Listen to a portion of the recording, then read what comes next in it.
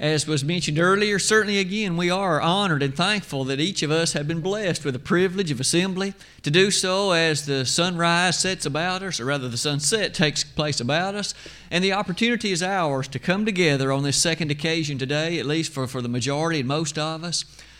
As we do come together at this time, certainly we do want to continue to remember those that Brother Ted mentioned earlier, and certainly as we have opportunity to do that, to make sure we pray on their behalf that things may be much improved and better for them in the near future. Our study this evening takes us further still in the book of 1 Corinthians, so I hope that perhaps you have your Bible with you and we can continue to look at some of the next chapters in that book. In the preceding Sunday evenings, we have already had 2 lessons from the book of 1 Corinthians. That first lesson was partially an introductory lesson.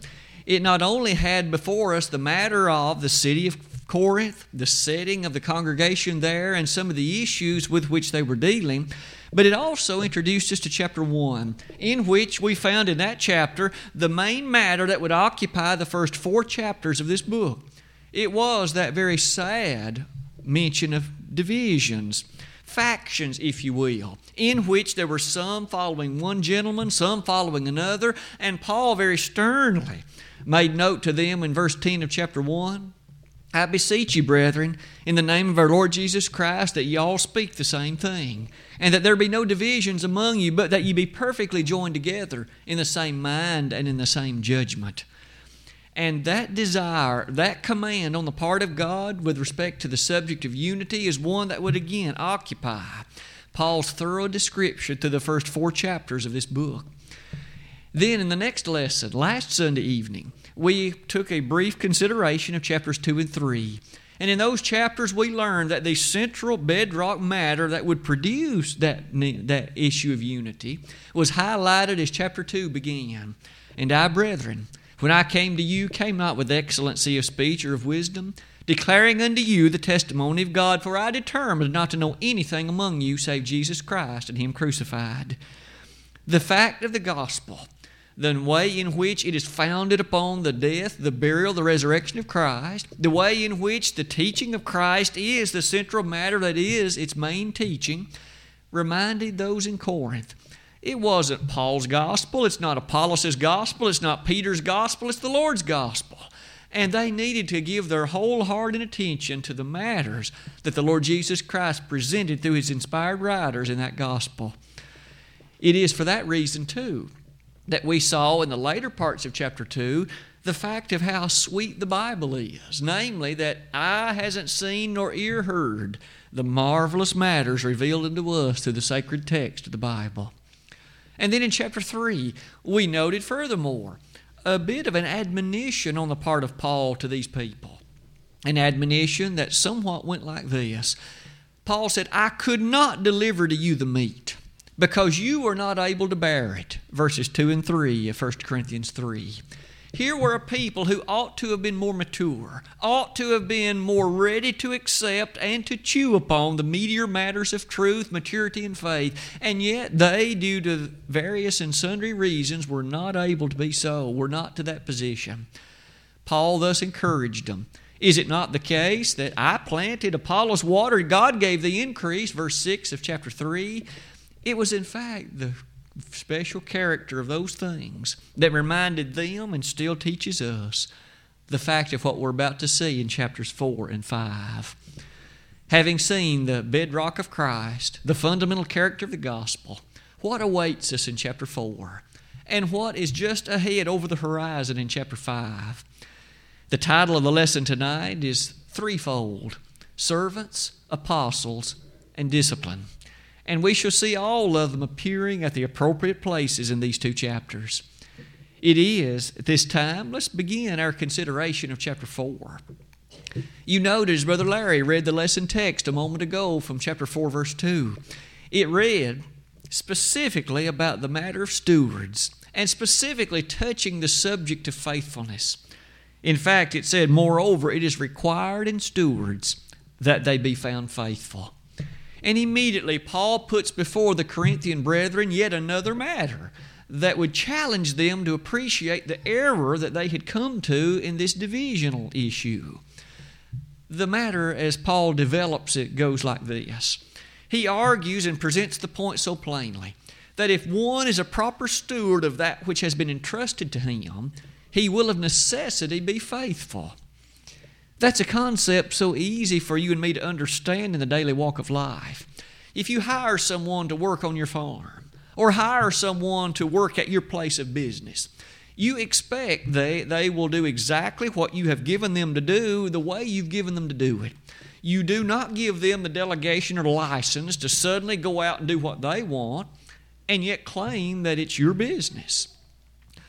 How do you suppose a CEO would feel if he made a hire of someone to come to his place of business and 2 and 3 weeks later, suddenly he learns that this person has entered into contracts with various places of which he had no knowledge, made business dealings and taken the company in various directions that he had never approved?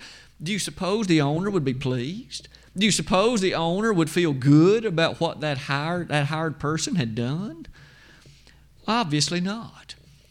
And so it is that these Corinthians had been blessed to sit at the feet of gentlemen like Paul, like Apollos, perhaps even influenced by Peter. They had been in position to hear the blessed gospel from a number of individuals, and all of those individuals were faithful stewards of the Master, Jesus himself.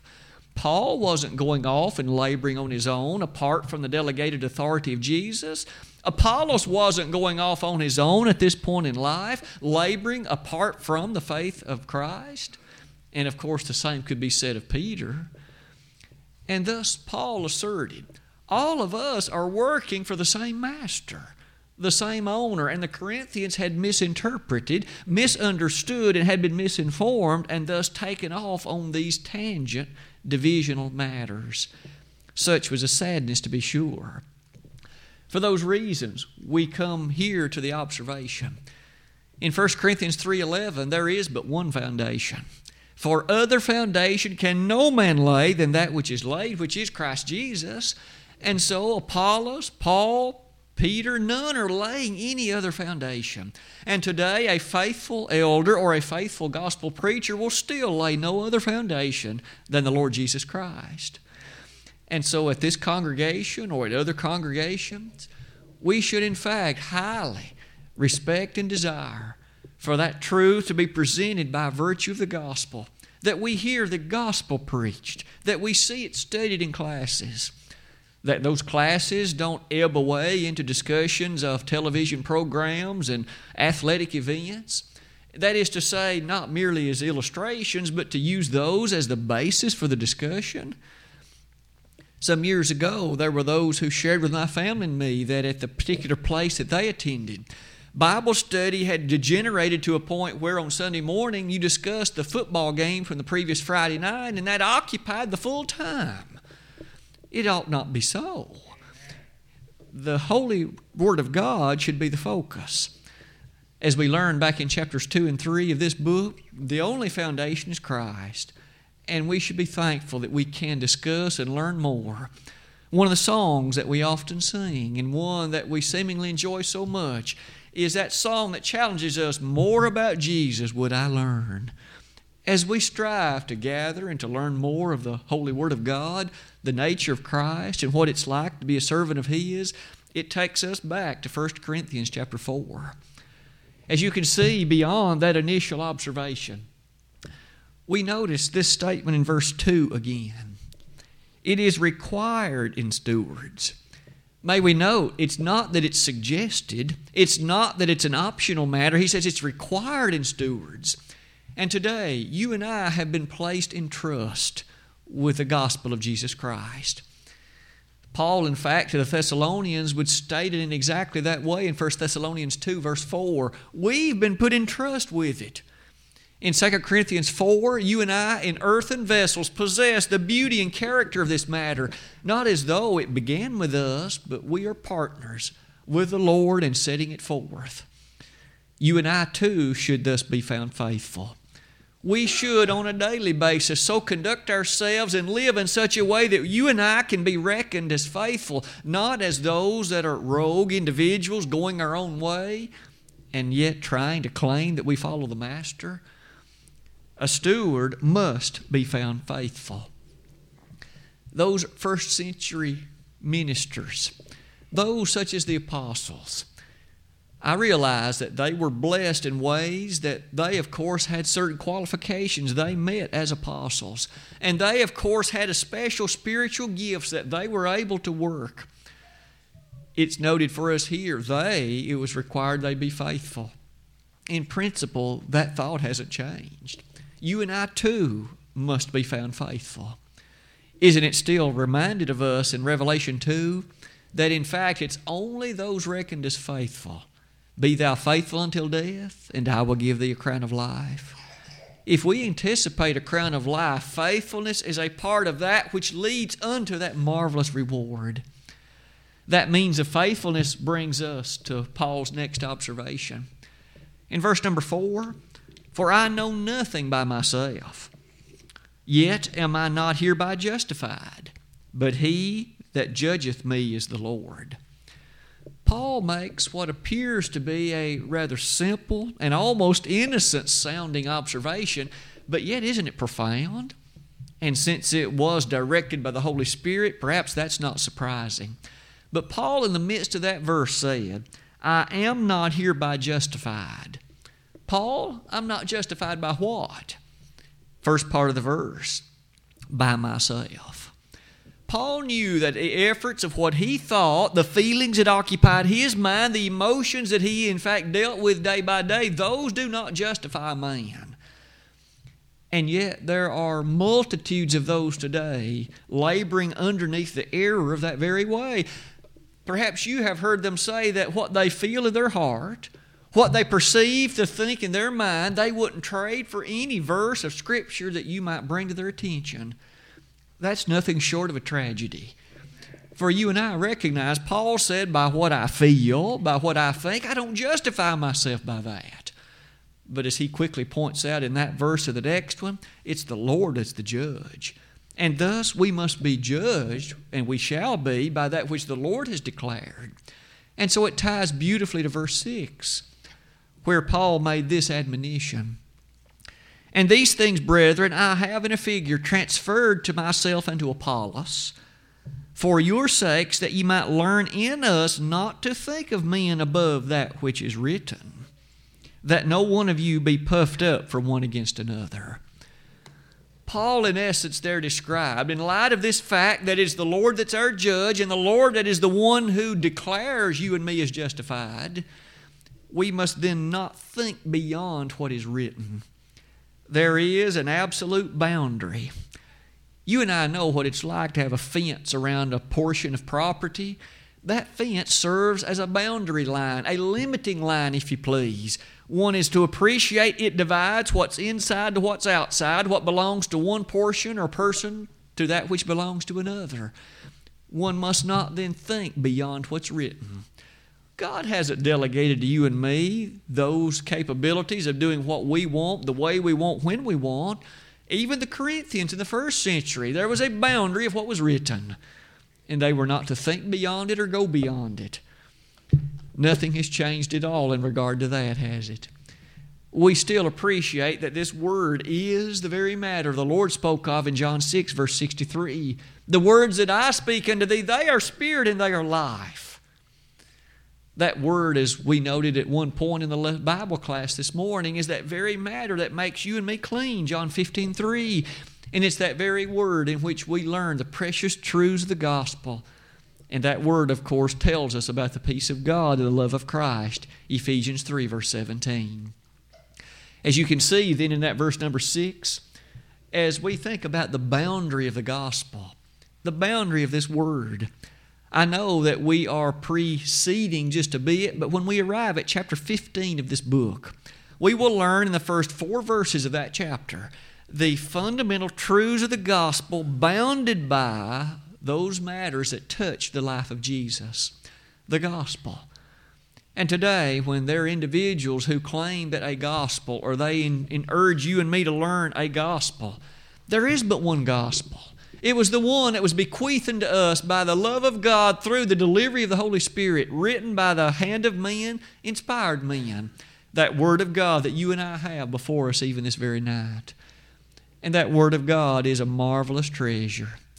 Thy Word have I hid in mine heart, that I might not sin against Thee. Psalm 119, verse 11. Didn't the psalmist say in verse 140 of that same chapter, Thy Word is very pure, therefore Thy servant loveth it. The entrance of Thy Word giveth light, and giveth understanding unto the simple. Psalm 119, verses 129 and 130. Thy Word is a lamp unto my feet and a light unto my path. Verse 105 of that same chapter. Wasn't it true in verses 15 and 16 of that chapter? We read, I will meditate in Thy precepts and have respect unto Thy ways. I will delight myself also in Thy statutes. I will not forget Thy word. Those are strong statements, aren't they? And maybe we'll close it by noting the second verse of that same chapter, the longest chapter in the Old Testament. Yea, the longest chapter in the whole Bible. Verse 2, Blessed are they that keep His testimonies and that seek Him with a whole heart. We have, in essence, an amplification of all that truth as we come to this fourth chapter of 1 Corinthians. The boundary of the Word of God, the fact that you and I, as blessed individuals, may be those who plant and others who, of course, may water, but all of us, if we're faithful, are faithful stewards of the one and same gospel. That one and same gospel brings us to the top of that slide. For beginning in verse 9 of this chapter, Paul especially begins a discussion and a description of the life and times of the apostles of our Lord. We do realize that they were special men. These whom the Lord chose in the way that He did. In Luke the 6th chapter, beginning in verse 12, Jesus on that occasion prayed all night long. Hours did He devote to prayer. And isn't it significant that in the morning, the first thing He did was He called His disciples to Him, and from that number He selected those that would be the apostles. The Lord prayed apparently fervently, earnestly, lengthily, all the night long as He entered into that great decision of selecting those 12. Maybe we easily appreciate in that the importance of you and me entering into prayer, especially when there are major decisions coming our way. As those apostles were selected, they are so often described in a special way. In 1 Corinthians 12, verse 28, later again in the same book, Paul will make the statement that these apostles were set, S-E-T, meaning that inasmuch as they were especially chosen, they would be those of whom we read so often in the book of Acts. Just as surely as the four gospel accounts, Matthew, Mark, Luke, and John, detail for us by far the greatest life ever lived, the life of Jesus Christ. The fifth book in the New Testament, the book of Acts, is often called the Acts of the Apostles. We learn the works of Peter and Paul, and we even see Philip and a few others, though he himself wasn't an apostle. We learn about the works that they endured, the difficulties of their lives, and the faithfulness that they displayed. As you can begin to see as we look at just a few of the descriptive terms that Paul uses, I'd invite you to read with me as we look at verses 10 and following. We are fools for Christ's sake, but ye are wise in Christ. We are weak, but ye are strong. Ye are honorable, but we are despised. Even unto this present hour we both hunger and thirst and are naked and are buffeted and have no certain dwelling place. And labor, working with our own hands, being reviled, we bless. Being persecuted, we suffer it. Being defamed, we entreat. We are made as the filth of the world and are the offscouring of all things unto this day. I write not these things to shame you, but as my beloved sons, I warn you. Oh, what those apostles endured for the cause of the one whom they loved. They had been the ones who had been blessed for some period of just a few years to witness the life of Jesus. You may recall in Luke 3, on that occasion, the Lord being some 30 years of age, He entered into a period of public ministry and at that time called unto Him those apostles. It would appear thus that they were those that were with Him for a little over 3 years. And yet, they came to love, to appreciate, to cherish, and adore this one. They had seen miracles He'd worked, healing those that were blind, healing those that were lame, raising those that were dead. They had watched him feed 5,000 with but 5 loaves and 2 fishes, as recorded in all 4 of the gospel accounts. They'd watched him walk on water in Matthew the 14th chapter. They'd watched these things. Don't you know that they had a keen appreciation that this was no ordinary man? Special indeed. And they had heard him preach things like the Sermon on the Mount. And they had heard him preach the powerful majesty of what was awaiting him in the city of Jerusalem. It is with that in mind that we come to notice the way that at least tradition says they ended their lives. I have not recorded all of them, but maybe you're aware of that book called Fox's Book of Martyrs. It was a book written many, many, many years ago. But in that book is a detailed description of many of the most noteworthy individuals of faith throughout the centuries. And that book begins with a description of the apostles and the way in which they ended their lives. Now please again appreciate it is tradition.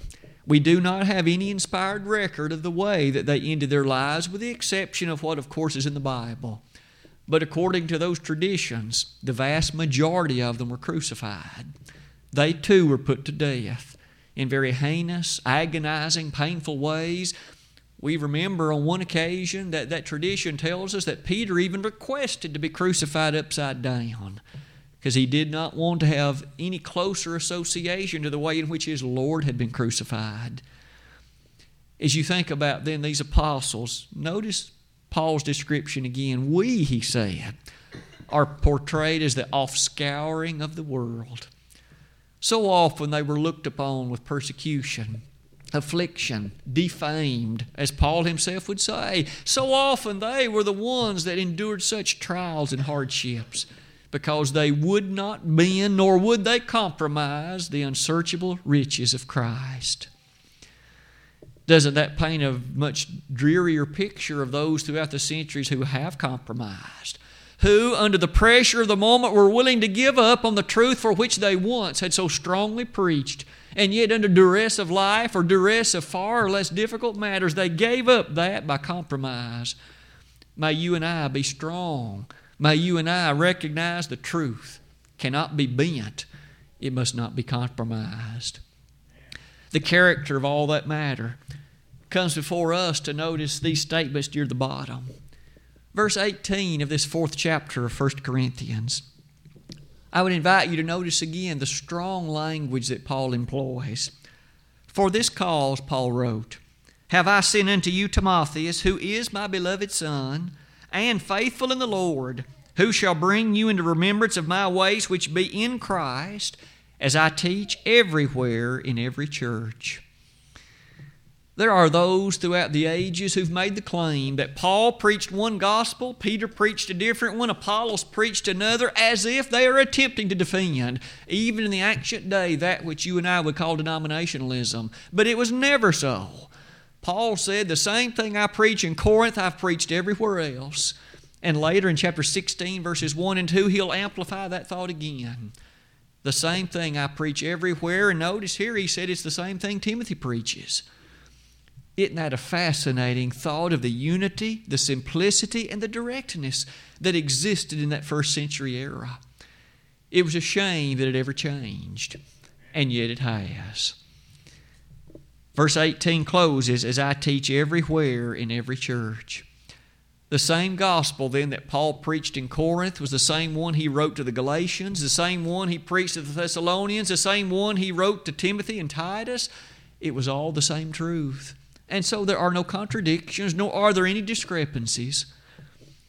It is a fascinating thing then to see the way in which the chapter closes, for it highlights one of the great mistakes of the Corinthian congregation. Verse number 18.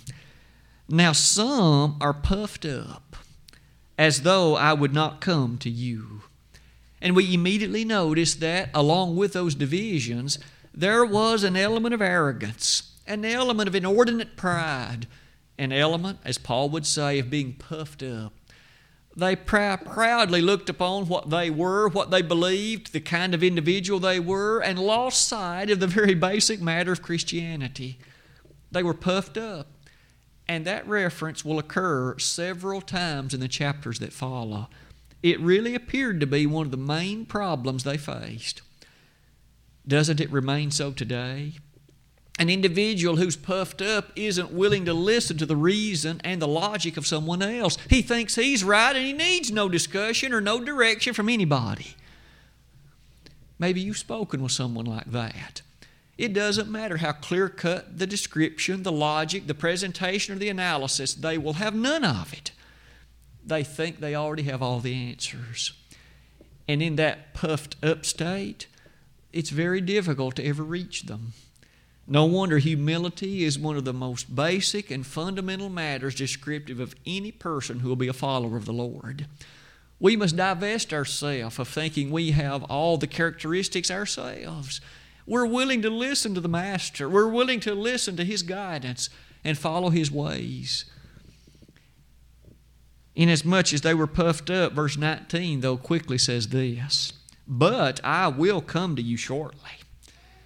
Apparently there were some in Corinth who were teaching things that ought not be so, and they thought Paul would not come in person. They did not believe he would come and stand face to face with them, and yet Paul said, "I'll be there. And I will find out when I come whether they're all talk or whether there's any substance behind what they say." There are many who are merely hot air, aren't they? They speak much, but there's no substance, no content behind what they say. May it never be so of you or me. But may you and I have the full breadth and power of the Word of God at our back, because the next verse says, "For the kingdom of God is not word, but power." Paul later would write, of course, to the Thessalonians about the power that you and I are able to appreciate in the blessed message of the truth. So far as we have looked at, on the one hand, servants, and on the other hand, apostles. Chapter 5 next comes our way. In this chapter, we see a slight change over to another point of description, and it's one I've merely entitled, "The very character of the substance of discipline."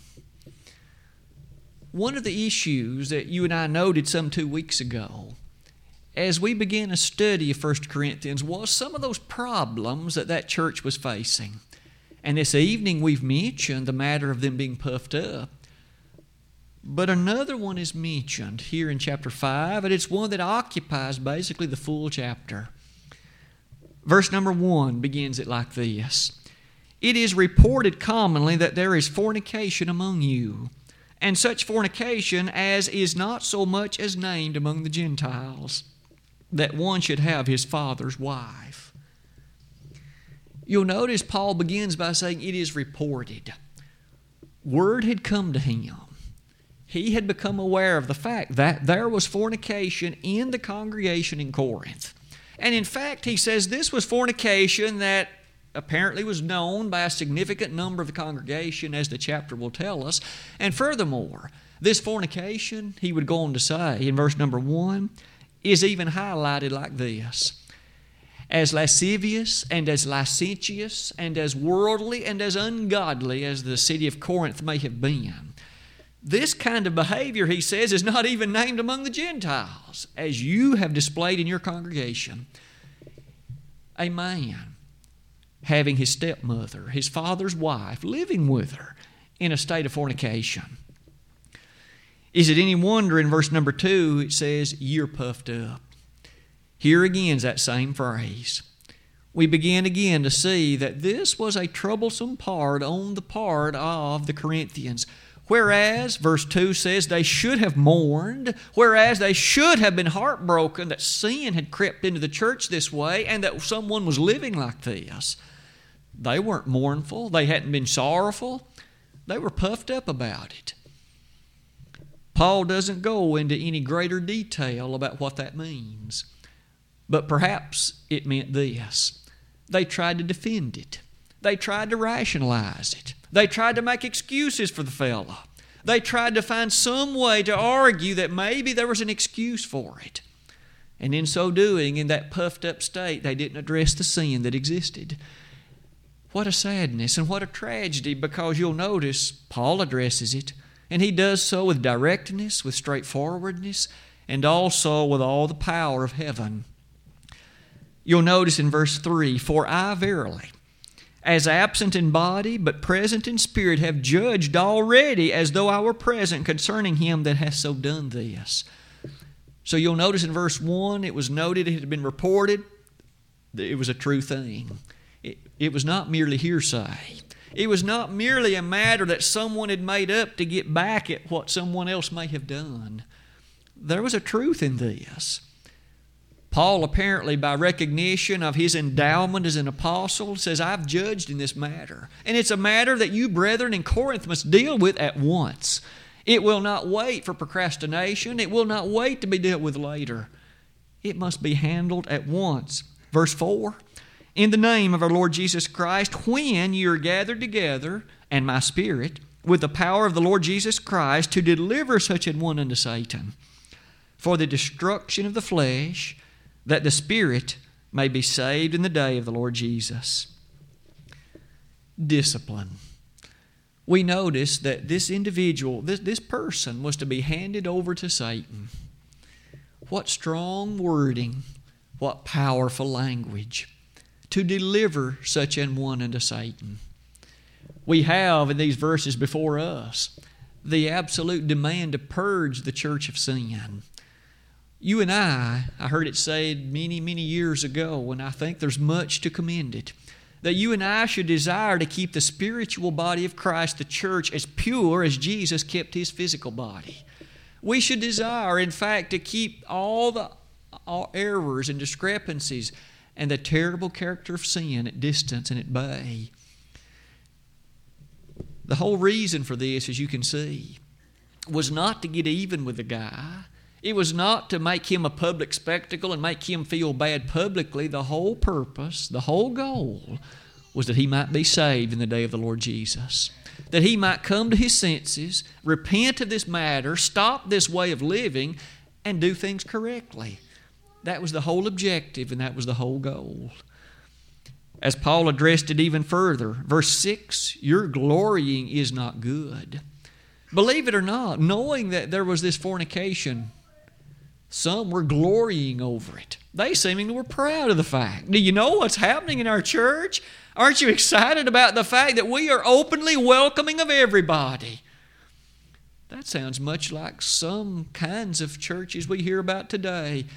You've perhaps seen them advertised on TV. We welcome everybody. Doesn't matter what kind of lifestyle you may lead, what beliefs you may have, what you do and do not adhere to. We'll accept you. Just come right ahead. You and I would be excited to think that we, like Christ, would be happy to teach them, share with them, but we won't openly fellowship just any and everyone. And yet here, they were glorying in matters that were not to be gloried over. That verse goes on to say, "Know ye not that a little leaven leaveneth the whole lump?" If this matter weren't dealt with, would it not have been easy for others in Corinth to think, well, if he's a member of the church and they welcome him, well, maybe I should begin there. Maybe I should place my membership there. They'll accept me too. No matter what my lifestyle may or may not have been, what I may or may not be doing daily, we can easily see the church would soon become a playground for sinfulness. It would soon become a very playground for every licentiousness and lewdness that men wish to pursue, and yet think they can becall the very blessing of God on them. The next verse says, by way of commandment, "Purge out therefore the old leaven." A commandment. The word purge, as Adam could well tell us from a computer standpoint, when one purges files, one removes the older files that the system no longer needs, those files that are not now required for the operation of the system. Here was sinful character that needed to be purged. Notice it wasn't tolerated, it wasn't excused, it wasn't made use of in such a fashion to sweep it beneath a rug. It was dealt with, wasn't it? We notice that the church in Corinth had many things then to consider, and discipline was one of them. As you'll notice near the bottom of that slide, it was then a serious issue for them. So serious was it, in fact, that it occupies at least a part of the 2 Corinthian letter. When Paul wrote this letter of 1 Corinthians, with all of its harshness, with all of its directness, commandments like purge out the old leaven, deliver such an one to Satan, you and I can well imagine that many a church would not hear that well. You and I can imagine what some might be tempted to say. Can you believe the nerve of this man telling us what to do? Here he is, hundreds of miles away. He has no business meddling in our affairs. And they quite likely would have torn up the letter and thrown it in the trash. No wonder Paul had some concerns. How will they hear this letter? Will they hear it in the loving way I've seen it? Will they respond by way of repentance to what has been commanded from the God of heaven? No wonder Paul had some anxious moments.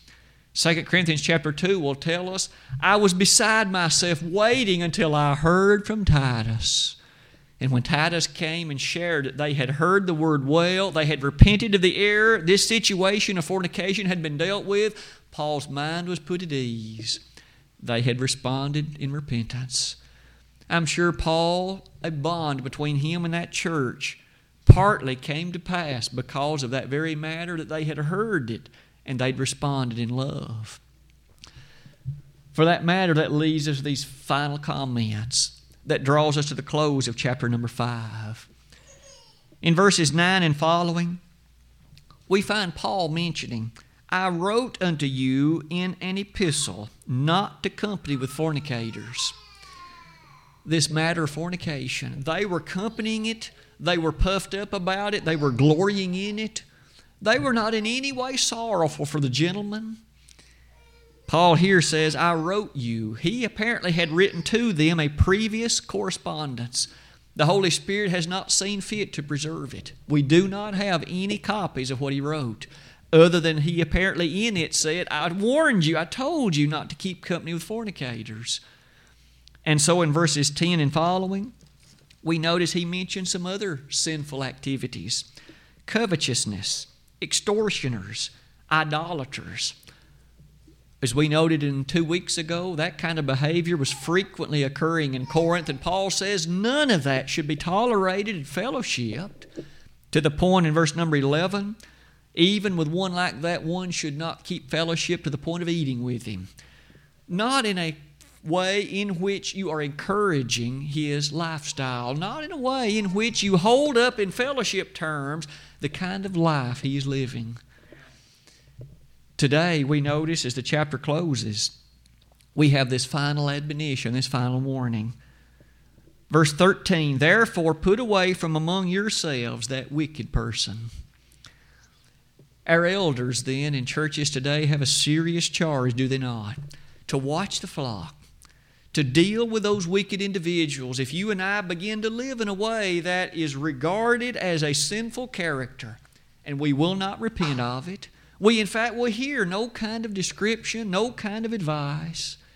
They have a responsibility to deal with us, first of all, in a personal way. Jesus stated back in Matthew 18 that if a brother and you have something against you, you first go to him one-on-one. Speak with him, talk with him, strive to reach him. However, Jesus did realize he may not listen. Take a witness or two with you if that's true. You still try to reason with him, help him to see the danger of his soul.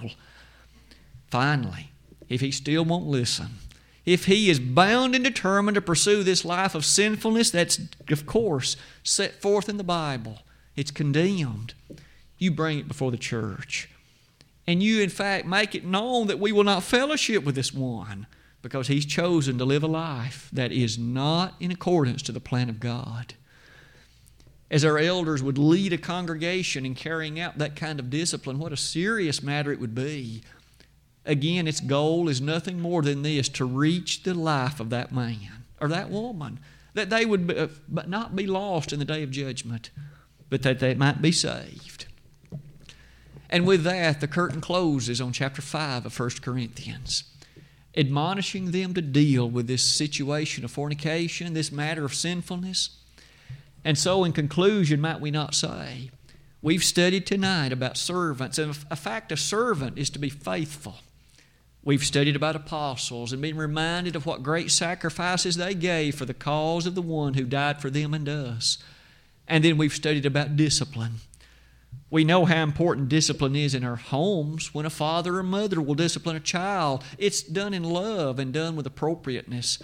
So too in the church, discipline is a vital matter, often a necessary thing, always done to bring about good in the life of the one who has erred. Tonight, as we have drawn to conclusion these 2 chapters, I would hope that we would be reminded of how great the Bible is. It has the answers to all the problems we may face individually or as a congregation. And may we use it as our guide, as our leading point to produce in us and in others that which they ought to have. Tonight, as you and I analyze ourselves, where do you stand with God? Are you faithful? As a steward, are you being faithful until death? Or have you lost trustworthiness with regard to what was planted in and with you? If that is the case of you tonight, why not come back to your first love? In recent Sundays, we've been privileged to pray on behalf of those who had erred and to come back to the fold of God. We do read in Luke 15 how sweet it is, rejoicing in heaven over one sinner that repents more than over 99 that need no repentance. It may be there's one here tonight that's in that condition in life. We'd be delighted to pray with you. We'd be delighted to pray on your behalf. It might also be there's one or more here that's never obeyed the gospel initially. You've heard the Word of God proclaimed. You've seen it espoused in the lives of faithful men and women. And you know it's time for you to make a decision too. Why not come to Jesus this very night? As we often sing these songs, come to Jesus, come today. You do know tomorrow may be too late. You do know there may not be a sunrise tomorrow. Although there may be one, you and I may not live long enough to see it. Don't allow this moment to pass. If you need to respond tonight, the gospel plan of salvation is believe Jesus to be the Son of God, repent of your sins, confess His sweet name as the Master, and be baptized. That simple plan of salvation will put you into the church, Acts 2:47, and living faithfully until death, the crown of life will then be yours. If we could help you tonight to become a member of the body, 1 Corinthians 12:13, we'd be delighted to help you. Brother Adam has chosen this song of encouragement, and if we could assist you, why not come while together we stand and sing?